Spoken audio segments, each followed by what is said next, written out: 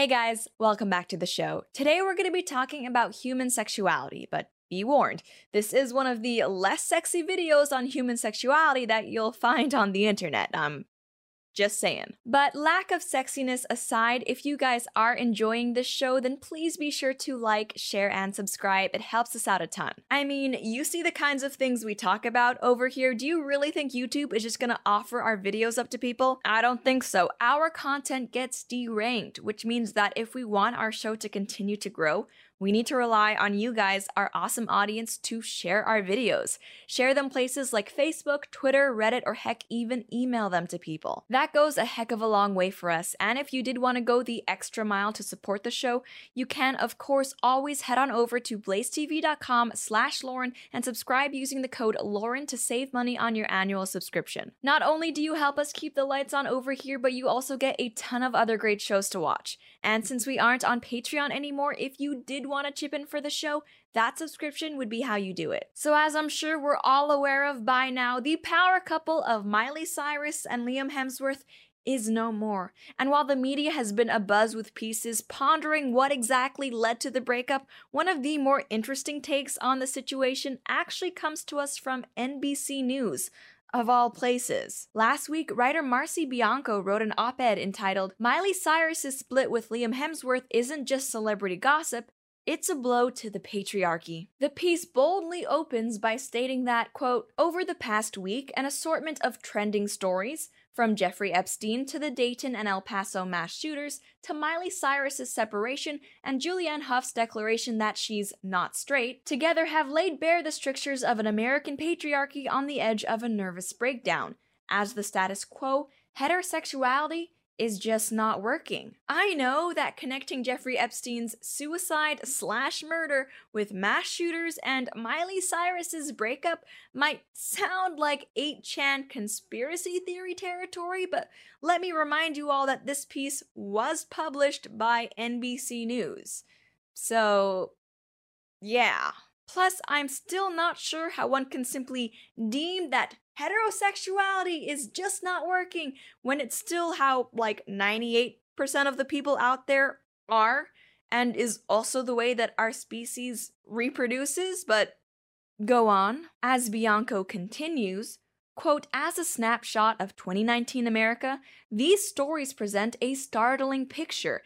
Men continue to coerce, harass, rape, and kill girls and women, and go to extreme lengths to avoid responsibility for their actions." Sorry, I don't mean to keep interrupting. We'll get through the article, I swear. I just have a lot of things to say about this piece. Don't you find it interesting how modern-day feminism always portrays any perceived shortcomings from men as men just sucking? Men commit crimes and are violent, just evil, patriarchy, bad. But when it comes to women's shortcomings, like not making as much money, not being as successful in STEM or business, and initiating most divorces, the conversation is always framed so that the negative outcomes are merely a consequence of women's status as victims and an oppressed class. And don't get me wrong, I find the whole back and forth of women are worse, no men are, women have it harder, no men do, largely pointless, but still it is funny that according to feminism,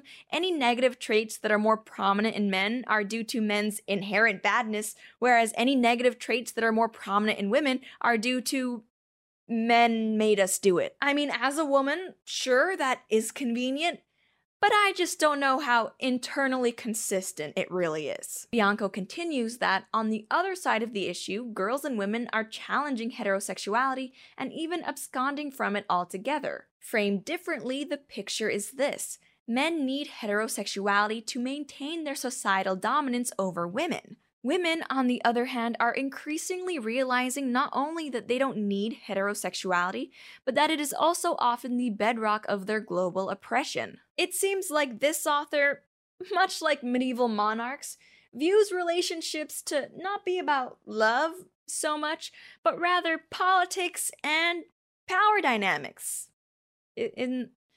Isn't that romantic? And it's fascinating because the way this author writes about heterosexuality, she almost makes it sound like a choice or political statement, which is very different from how the progressive movement has been talking about homosexuality for decades as something innate and unchangeable, right? The Lady Gaga song Born This Way, that's been the progressive motto for ages, but here we have this author telling women that they don't need heterosexuality.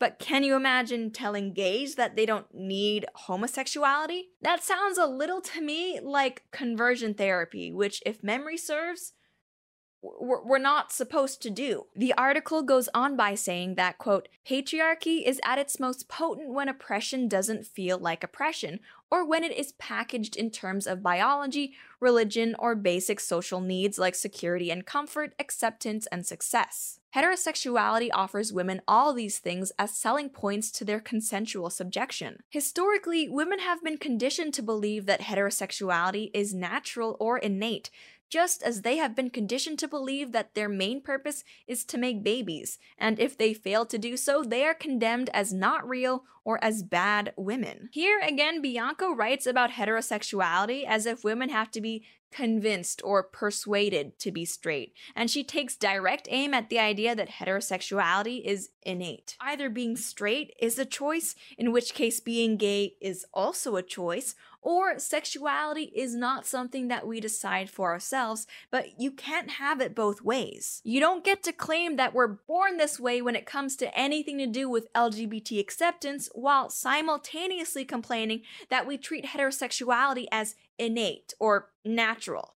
No, it doesn't work like that. And regarding the making babies statement, did you ever think that maybe our societies are heteronormative because most people are straight? Because if they weren't, then our species wouldn't be able to continue? Like, no hate to anyone who's not, really, but that's just biology. And we're not quite done with this article yet because there is more, as Bianco writes. In the Women's Health September cover story, Huff, an actress and Dancing with the Stars champion, describes her personal transformation, which included delayering all the survival tactics I've built up my whole life. One of these survival tactics, she says, meant connecting to the woman inside that doesn't need anything versus the little girl that looked to my husband to protect me. She said that now we have a more intimate relationship, and part of the intimacy entailed telling her husband that she was not straight, but had chosen to be with him. This is an inspirational statement because it offers a new model for women to enter into heterosexual relationships with men that redefines the power dynamic. Relationships are about power dynamics, but no, she actually wrote that. Most people, both heterosexual and not, view relationships as about finding someone who you're sexually attracted to